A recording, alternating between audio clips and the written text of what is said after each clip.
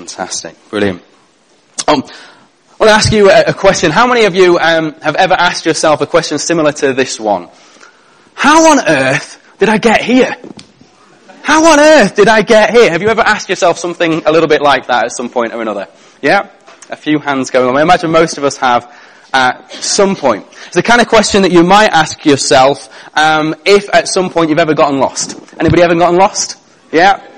Yeah? A few people not being honest with me this morning. It's very disappointing. Okay? You know, those times, aren't there, where the route seems so simple. And you're following the directions and everything's going well, and then you miss a turning. And suddenly the directions don't make any sense. And you're trying to follow them, but you're ending up and nothing adds up, nothing makes sense. And you're going along and then you stop and you have to try and unravel, where did it all go wrong? How on earth did I get here? You know, but just as the question is relevant to us about physically getting lost, it's also the kind of question that we might ask ourselves sometimes about the situations that we find ourselves in life, isn't it? You know, we may find ourselves trapped in a job or in a relationship. We may find ourselves in court. We may find ourselves in the kind of club that we have never normally go to. We may find ourselves in a situation where our bank balance in the red and we don't even know how we're going to put food on the table. And we look back and we think, how on earth did I get here? How did I end up in this mess? And it's not even just a question that we can ask ourselves when things go wrong. You know, the question's just as valid when we think about the good situations that we might find ourselves in.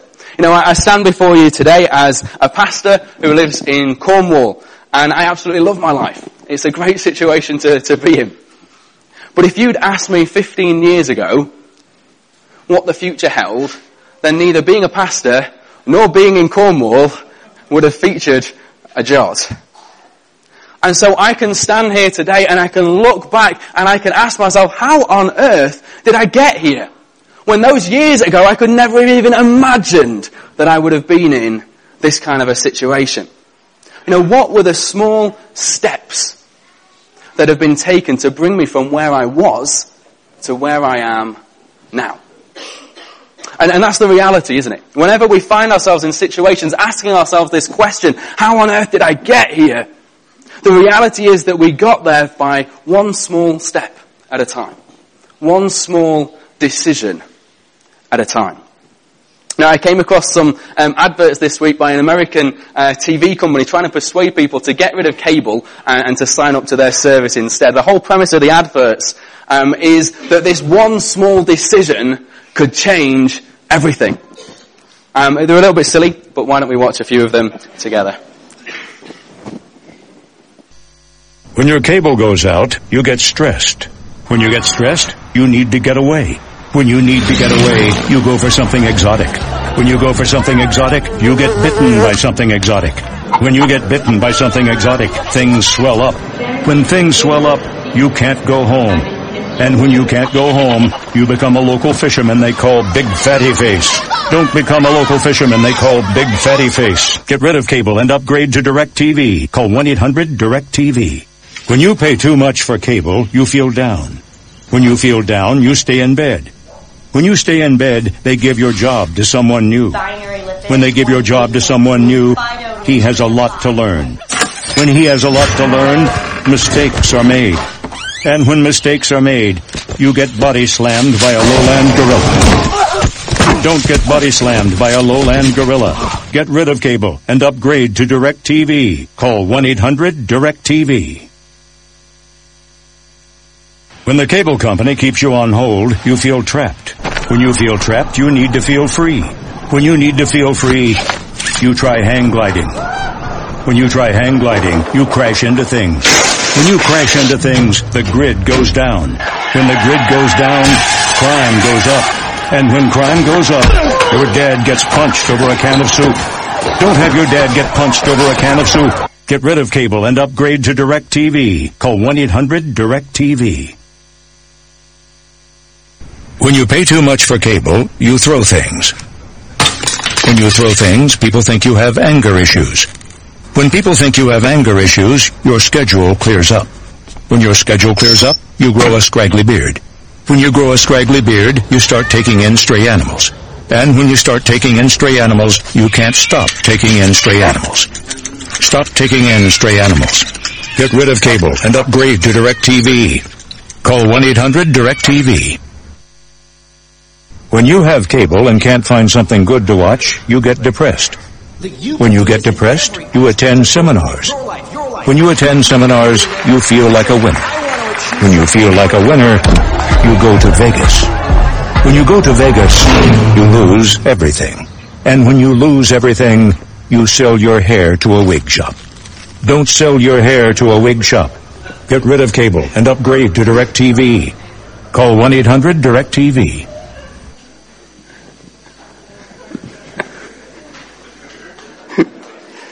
They're great, aren't they?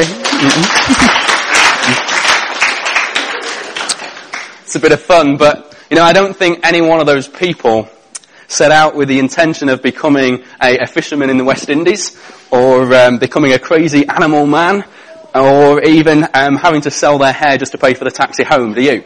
And it wasn't what they set out to do. And they might seem like pretty ridiculous examples that no one would ever plan for. But here's what I know about you, and what I know about every single one of us. None of us plan to make a mess of our lives. None of us plan to make a mess of our lives. No one has ever stood at the altar on their wedding day, and while they're saying their vows in the back of their mind, they're really thinking, I can't wait to get married. Because when I get married, I'm going to make a mess of this whole relationship. You've seen some bad marriages, but just you wait, this is going to be the worst one yet.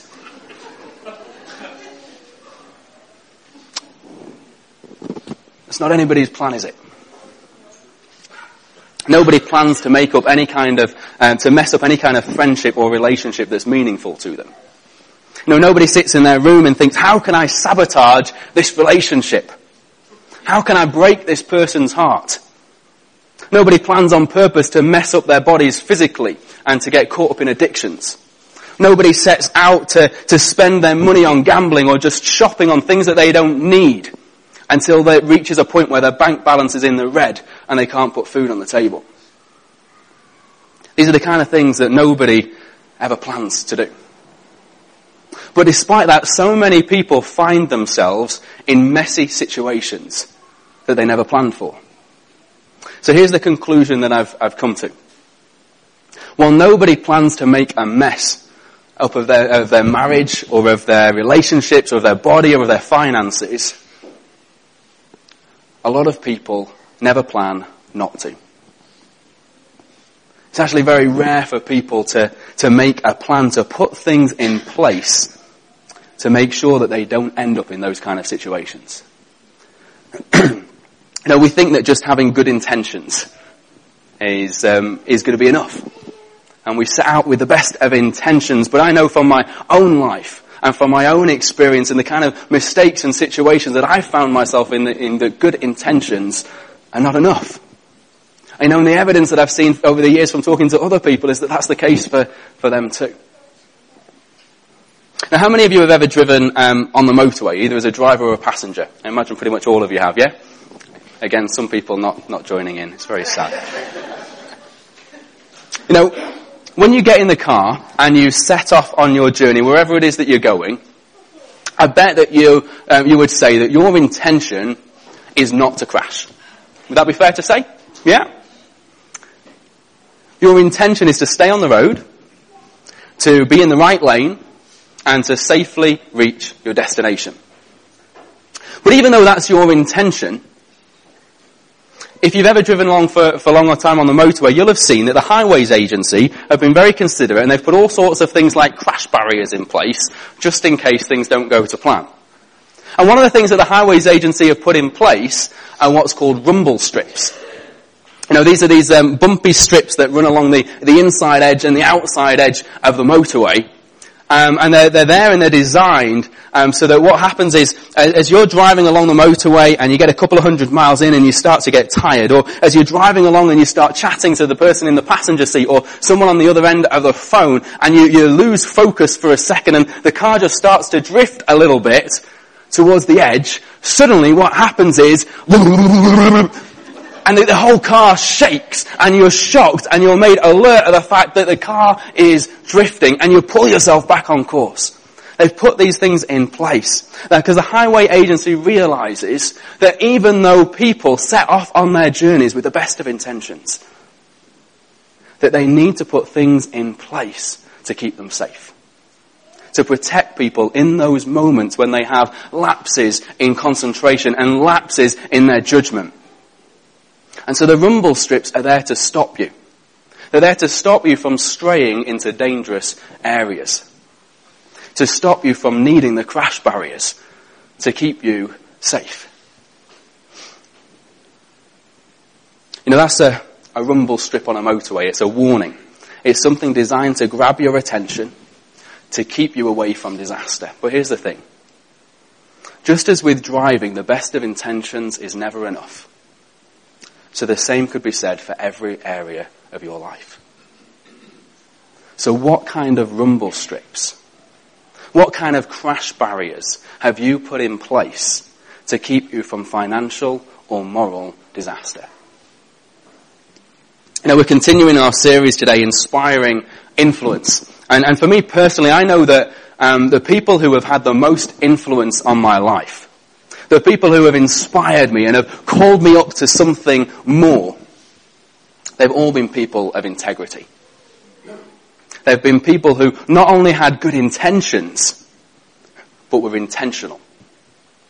People who not only said they'd like to have a good marriage, or they'd like to be honest in their workplace, but who decided in advance where they were going to draw the line.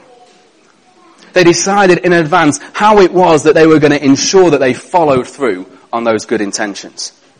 They decided in advance that they weren't prepared to compromise. And they put in place rumble strips. They put in place warning lights so that they could be sure that they never went near those things. You know, if we want to be a people who are an inspiring influence in the lives of others, then we need to do the same. So to help us grapple with this idea, to help us to grapple with the idea of rumble strips and how this works, we're going to look together at a character in the Bible and who understood this principle and who had clear convictions that he was stood by and was not prepared to compromise on. So we're going to look at the character of Daniel. Daniel, just to give you a little bit of background, he was alive during the time of a king called Nebuchadnezzar. You've probably heard of Nebuchadnezzar, but he was a king in Babylon and he was a very successful king. In fact, it was through his leadership that Babylon grew to become the greatest empire of its day. It was Nebuchadnezzar who is credited for building one of the 7 wonders of the ancient world, building the Hanging Gardens of Babylon. But Nebuchadnezzar, he had a leadership tactic which helped to make him great. You know, most of the leaders and the kings who were around in Nebuchadnezzar's day, when they conquered another land, they would go in, they would find the king, and they would kill him. They would find the other leaders and they would kill them. And then they would look around for the best and the brightest of the musicians, of the scientists, of the architects, of the builders, and they would kill all of them too. And the reason that they would do that is because they wanted to eliminate the competition. And they wanted to make this stance which said, our people, our nation is the greatest and the best people on the planet. But Nebuchadnezzar went at things differently. When he conquered a new land, he'd kill the leaders and he'd kill the king. But he would search out for the best. He would search out for the brightest, and he would not kill them, but bring them back to Babylon. He wasn't intimidated by the idea that there were people of other cultures or ethnicities who might be smarter at something or better at something than his own people. He just wanted to pull the best and the brightest to work for him.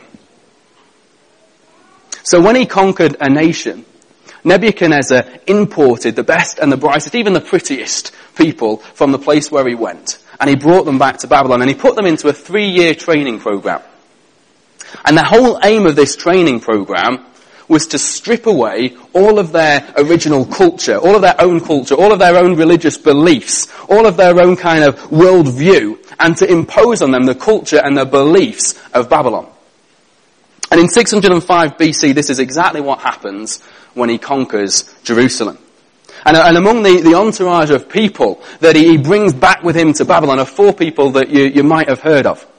There's Daniel, who we're going to talk about today. And then there are 3 others, Hananiah, Mishael, and Azariah. Who were, I want to encourage you, go away, read the book of Daniel through the week and hear their stories. But these 4 guys, they're enrolled into Nebuchadnezzar's training program with the intention of stripping away all of their heritage, all that it meant to be Jewish, all that it meant to believe in God, and to replace it all and make them Babylonians. And this is what we read in Daniel 1. We're going to read verses 5 to 16. It says, the king assigned them a daily amount of food and wine from the king's table. They were to be trained for 3 years, and after that they were to enter the king's service. Among those who were chosen were some from Judah: Daniel, Hananiah, Mishael, and Azariah. The chief official gave them new names. To Daniel the name Belteshazzar, to Hananiah Shadrach, to Mishael Meshach, and to Azariah Abednego. But Daniel resolved not to defile himself with the royal food and wine. And he asked the chief official for permission not to defile himself this way. Now God had caused the official to show favour and compassion to Daniel. But the official told Daniel, I'm afraid of my lord the king, who has assigned your food and drink. Why should he see you looking worse than the other young men your age? The king would have my head because of you.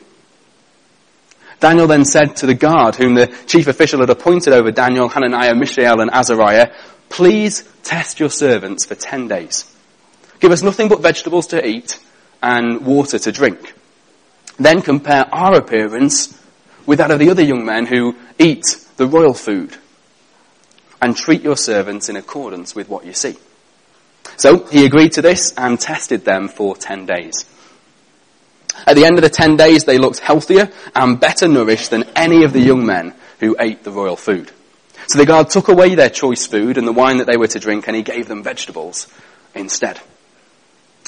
Not my choice of meal, but there we go. You know, at first glance, you might read the story and think, what's the big deal? It's just food. But you've got to understand what it is that's going on here. You know, Daniel and the other prisoners, they have just experienced what it's like to have an army come and destroy their homes, loot the temple, kill their loved ones. They've then been arrested and tied up and forced to walk 800 miles from Jerusalem to Babylon. They're the defeated nation. And all that they could have expected is that if we've not been killed, then we're being taken to be slaves. And yet they arrive in Babylon to discover that they get to live in the palace. They get to eat the best food in the empire. They get to receive an education and a training for 3 years. In other words, most of the captives, when they find themselves in this situation, they're going around giving each other high fives, saying, fantastic! We don't have to be slaves going down in the salt mines. We get to live in the palace. And then at the end of the 3 years, the people, they have to face an exam, and the best of them would be appointed to serve in the king's household. Now, as career options go in the ancient world, that's as good as it gets. And Daniel goes into this situation. He faces this great opportunity with good intentions.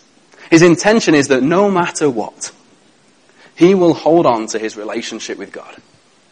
He will live a life which honors God. That no matter what nation he happens to be living in, he will serve God. And Daniel looks ahead, and he is smart enough to realize what it is that's going on. He's smart enough to realize what the king's aims are. That the king's aim is to indoctrinate them and to make them Babylonian through and through. And so he doesn't just go into this situation with good intentions. He decides in advance to be intentional. He makes his mind up in advance how far he is willing to go. He makes his mind up in advance where it is that he's going to draw a line, where his rumble strips will be, so that he doesn't find himself ending up in disaster. So, he allowed the Babylonians to give him new clothes. He allowed them to shave his head and to pierce his ears. He allowed them even to give him a new name. But he drew a line which said, I will not compromise on the things that God has called us to as his people. I will not eat the food from the king's table. You might think it's just food. Wouldn't you be tempted in his situation to think, well, we're in captivity now. Surely the rules have got to change. Can't be the same rules now as they were then. God's surely going to understand. What option have I got? It's just the way it is. I've got to go along with it. Everyone else is doing it. But Daniel knew that if he was to compromise once, then it would be so much easier to compromise again. He knew that if he was willing to compromise here, that really what was going to happen is that this was just going to become the beginning of one small step at a time, until he finally found his beliefs and his convictions and his faith being eroded away. And then one day he would wake up in a situation that he could never ever imagined himself being in. And he would look back and say, how on earth did I get here? So in verse 8 it says that Daniel decided to do something that I want to encourage all of you to do. It says that Daniel resolved. He made up his mind in advance what the line was going to be. He decided that enough is enough. This is as far as I will go. This is as close as I will get to the line of disaster. And for Daniel, very different from us, but for Daniel that meant that he resolved that he would not defile himself with the royal food and wine. Most of you will know, if you've read the story before, that the story turns out pretty well for Daniel, doesn't it? And it's a great story to read. But right now in this moment, Daniel doesn't know the end of the story. He doesn't know what's going to happen next. And this is a challenge for you and me, isn't it? That Daniel made his mind up. He took his stand before he knew how the story ended. He was probably only a teenager at the time. And he's been taken from his home. He's been taken from all of his loved ones. And he's surrounded by some of the most powerful people in the world. People who hold his life in their hands. And by making this statement, by saying that he won't eat their food, he's risking everything. And if that wasn't enough, can you imagine how insulting it must have been? When he went over to them and he said, didn't just say to this Babylonian official, I don't want to eat your food and drink. He said to him, your food and drink would defile my body. Can you imagine how insulting that must have been? Imagine if you've invited some people round who are new in the area, you invited them round for dinner. You want to get to know them, and so you decide you're going to try and put the best food on for them. And when the people arrive at your house, you're chatting, and as you chat and you welcome them, they ask you, what's for dinner? And you tell them, and then this look of disgust crosses their face. And they say, I don't want to defile my body with that food. You'd be pretty offended, wouldn't you? It'd be insulting. And twice Daniel uses that word to describe the king's food. Imagine how insulting that must have been to the Babylonian official. But he took this stand. He made this statement before he knew how the story was going to end. The thing is that while he didn't know how the story was going to end, because he took this stand, I think he could predict how the story would end if he didn't. I think he could predict how the story would end if he chose to compromise. He knew where things were leading, and he wasn't prepared to go down that road. Not even to take one small step. And so he made a decision in advance to protect himself from going further than he had to. And the amazing thing is that, it's a seemingly tiny decision, isn't it? Such a small decision, but it seems to set the direction of Daniel's entire life. If Daniel hadn't made this decision, I don't think we'd be reading the book and all about him today. But this decision, this refusal to compromise, becomes a hallmark of not only Daniel's life, but the lives of Hananiah, Mishael, and Azariah. And as you read through the book of Daniel, you'll discover that it stays with them. And this is why I think they have been inspiring influences in the lives of followers of Jesus for thousands of years. And I think when Daniel reached that place of being prime minister of Babylon, later on in his life, second only to the king, he would have looked back and he would ask himself, how on earth did I get here? And he would look back to this one small decision as a defining moment. This one small decision not to compromise, but to honour God as setting the direction for his entire life.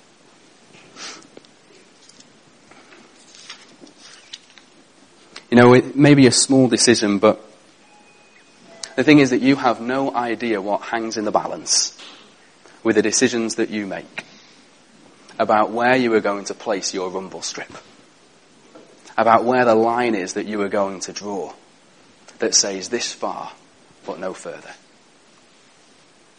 You know, I believe we need a rumble strip for every area of our lives, whether it be how you work, how you handle your finances, the way you approach your marriage, or any of your relationships with other people. You know, and where you place that rumble strip, where you draw that line and what you base that decision upon will become a defining moment in your life. In the future, you will look back and you will ask yourself, how on earth did I get here? And you will realize that this one small step, this one small decision was the beginnings of God not just protecting you from making a mistake in that moment, but actually the beginnings of God, as you show yourself to be faithful, God directing and guiding you and leading you into his plan and purpose for your future. You know, it may be that there are areas in your life, your marriage, your finances, your work, that you're already aware of actually, if you're honest, heading dangerously close to crossing a line that will lead to serious consequences. It may be that you've already crossed that line and you're actually trying to deal with the mess of those consequences. Or it may be that right now you feel that life is good, things are great, and everything's on track. But whichever one of those situations you find yourself in, now is the time to be looking at the different areas of your life and making a decision about where it is that you're going to place a rumble strip. So that like Daniel, whatever comes your way, you will remain faithful to God. As you do that and you make up your mind and you refuse to even head down paths that lead to compromise, to even entertain temptation and put in place these rumble strips as warning signs when you find yourself drifting off course. As you look to honour God, God will honour your decisions. And he will protect you and he will establish you and he will bring you into his plan and purpose for your life, just as we find with Daniel. Up until I was, 18, 19, these kind of ideas had never even crossed my mind. I had no idea, and I lived life certainly without any rumble strips, without any warning signs, without any clear boundaries or lines that I'd drawn that I refused to cross. I was a person with good intentions. I set about, wanting to live life in a good way, and I had high ideals, but, I cannot even begin to count the number of times that I found myself heading further down a road that would lead to disaster than I would like. I cannot begin to count the number of times that I found myself compromising and asking myself questions like, how on earth did I get here? The two clearest examples for me were with alcohol and with women. They're both things which I had good intentions with. I wanted to drink responsibly and I wanted to handle my relationships with women well. But the reality was that I regularly failed at both. Alcohol became a real issue for me. And anytime I was hanging out with friends or wanting a good night, alcohol is what it revolved around, through all my teenage years. And I may have told you this before, but one of the best decisions that I ever made was when I went to university and I moved to Manchester, I decided to be teetotal. And it wasn't that I thought that having a drink was wrong.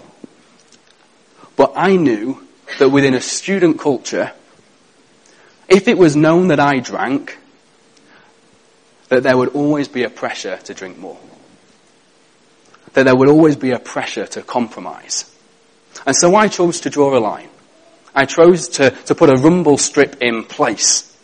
That meant that even if I had one drink, that suddenly the car would shake And I would have this warning sign come on, and I would be alert, and I would correct my course before I headed into disaster. And I believe that one small, seemingly insignificant decision, because it was motivated by a desire to honour God and to do things His way, helped to set the course for the rest of my life. But the reason that small decision was effective and made such a difference is because I made the decision to be teetotal before I went to university. Before I was in the heat of the moment. Before temptation was in front of me. When we're in that moment, when we're in the heat of the moment and temptation is there and we haven't made a decision in advance, the reality is that more often than not we will find ourselves heading down a path that we don't want to. Making wrong decisions. Regretting it and asking ourselves, how on earth did I get here? So we need to put the rumble strips in place in advance. So, where do you put them? How do you know where to draw a line? How do you know what's right and what's wrong and how to protect yourself from compromise? Sadly, I can't just tell you what to do. It doesn't work like that, as easy as that might be sometimes. We all need to come to a decision as to where we are going to draw a line for ourselves. And it may be that as I've been talking this morning, God's already been prompting you in certain areas in your life. And if you're already aware of areas where you need to put rumble strips in place, but you're not sure how to or where to, then I want to encourage you to talk to another godly Christian in your life, maybe your growth group leader or your momentum group leader, and to ask them to help you work through it. But wherever you're at today, I want to encourage you to use this as an opportunity to examine every area of your life, your relationships, your work, your finances, every activity that you're involved in. And as you do that, to ask yourself, what's my best intention? What is the ideal that I have? What is it that I feel is God's ideal that He is calling me to within this area in my life? And as you do that, if you're honest and you're unsure that actually maybe I've already drifted off course and you're wondering, some good questions to ask yourself if you think you might have drifted off course, or if you're evaluating the things that you're doing. Ask yourself things like, would you be embarrassed if others knew what you were involved in? If your parents or your spouse knew what you searched for on the internet, would you be embarrassed? Would you welcome Jesus to sit by your side and to be a part of all of your activities and your conversations? Would you encourage everyone to do what you're doing? What kind of world or a community would we be part of if everyone did the same things that you were doing? If everyone handled things in the same way that you handle things? Can you pray and ask God to bless what it is that you're doing? Is it the kind of thing that you feel you can invite God into to be a part of and to help you with? And as you ask these kind of big questions, it will help to shine a light into your life and for you to honestly to see where you may have begun to drift off course from God's plan and purpose for you. And once you've answered those questions, you can then begin to look at course correction, putting the rumble strips in place to make sure you never go there again or never have to go there in the first place. Ask yourself questions like this. How can I, with God's help, stay as close to my own good intentions and God's ideals as possible? How can I stay as close to God's best for me as possible? What decisions can I make? What rumble strips can I put in place so that in those moments when I find myself facing temptation or facing an unintentional drifting off course, what can I put in place so that alarm bells ring and I wake up and I realize and I can make changes before there are consequences that I have to live with because of it? If you're willing to take time to bring every area of your life before God and to ask Him to shine His light on it. And then if you're willing to have the courage like Daniel to stand and to take what may seem like small, insignificant steps of putting rumble strips in place, then I am convinced that in the future, when you look back and you ask yourself, how on earth did I get here?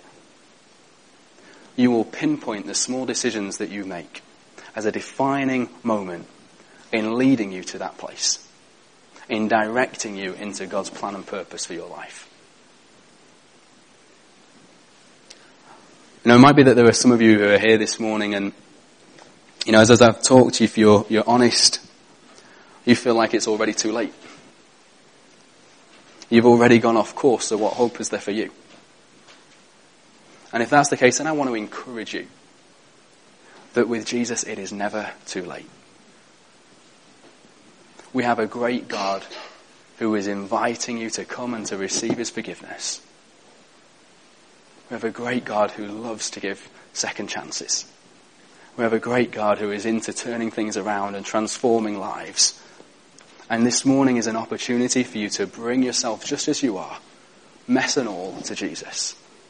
Whatever you may look like, whatever it may be that you feel you have done, in whatever way that you may feel like you've compromised on your integrity, whether it be in a secret place that no one else knows about, or whether it be something that actually is just so blindingly obvious because you've allowed your life to drift in a certain way. As you bring yourself just as you are to Jesus, he promises that he will forgive you, that he will wash you clean, that he will give you a new start, that he will bring your life back on track. And it's a promise and it's an offer that God is making to every single one of you today. Nobody is excluded. There is nothing that you can have done that would put you outside of this offer. No matter where you're at, God is reaching out to you today. I believe that God wants to give each and every one of us today an opportunity, no matter where we're at, to just commit our lives to him in a new way. An opportunity to make it a day when we put a flag in the ground and we make our stand and we say, this far but no further. Whatever areas in our lives that we may have been struggling in, to say, that's it. Today is a day when I'm taking a stand and I'm going to put things in place to keep me in God's ways. I just want to give space for you to do that, for you to make that decision, to commit your life to Jesus, whether it be for the 100th time, the first time, whether it be that you've been following Jesus and it's just one little area of your life that you just feel like you need to recommit to him and open up to him. I'm just going to pray for you guys and just invite you, just in your heart, just to open up and to bring to God the different areas that he may be prompting you in. The different things which are going on. To make this a defining moment